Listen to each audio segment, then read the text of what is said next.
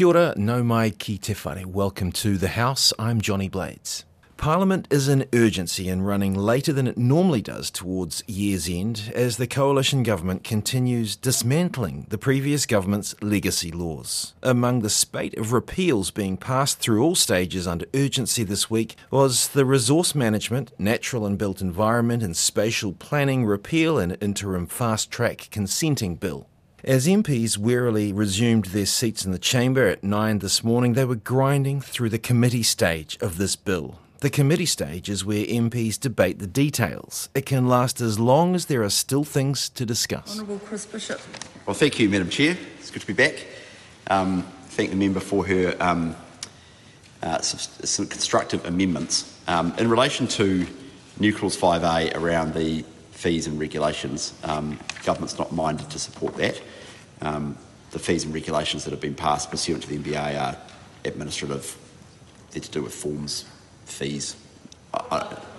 Well, I'm sure you would love to look at them, but I'm not sure there'd be much point. The Minister of Housing and Infrastructure, Chris Bishop, has been fielding the questions, many of them. Now, although MPs have had a long and arduous year and are probably very ready to go home for Christmas, Labour MPs in particular sought to grab their only chance to interrogate the details of a bill that's undoing legislation that they passed only a few months ago. They can't prevent it being overturned, but they can slow it down very slightly. You could say they want to make the government work for it. Honourable Rachel Brooken.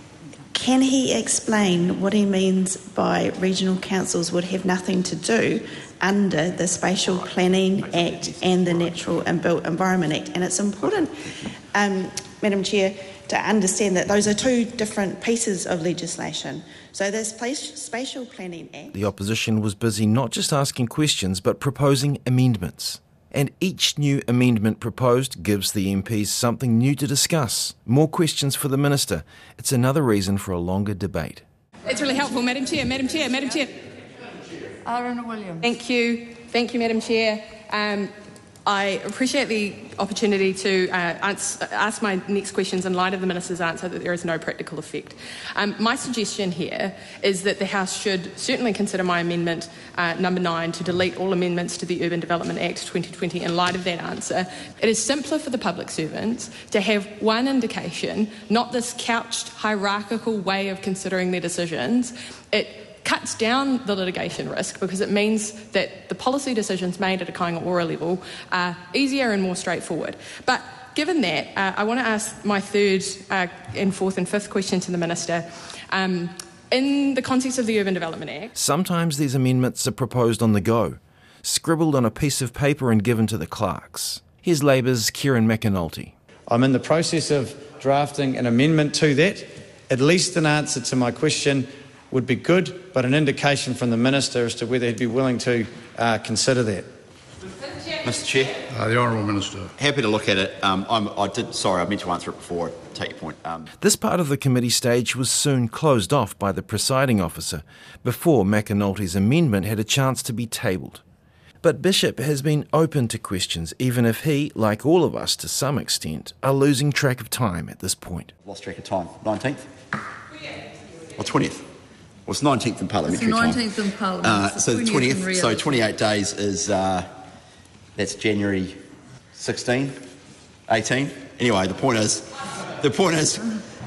I'm not sure a parliamentary select committee is going to sit between. Oh, really? The member's offering. I'm not sure how your whānau feels about that. You might want to text your whānau before you commit to that over the Christmas break. So anyway, the point is, I'm not sure there's going to be an inquiry it's less than a month, and then report back within 6 weeks. Well, that would take us through until... The bill was passed this afternoon, but Parliament isn't over by any means, with government yet to pass 2 more bills through all stages and have an adjournment debate. It was interesting to note during this committee stage that the government benches were relatively full, whereas usually in a committee of the whole House stage, government MPs say almost nothing. But this time, a cohort of first-time MPs were using the committee stage as a valuable learning experience to soak up. School's not out quite yet. You've been listening to The House, a program made possible with funding from Parliament's Office of the Clerk. Mā te wā.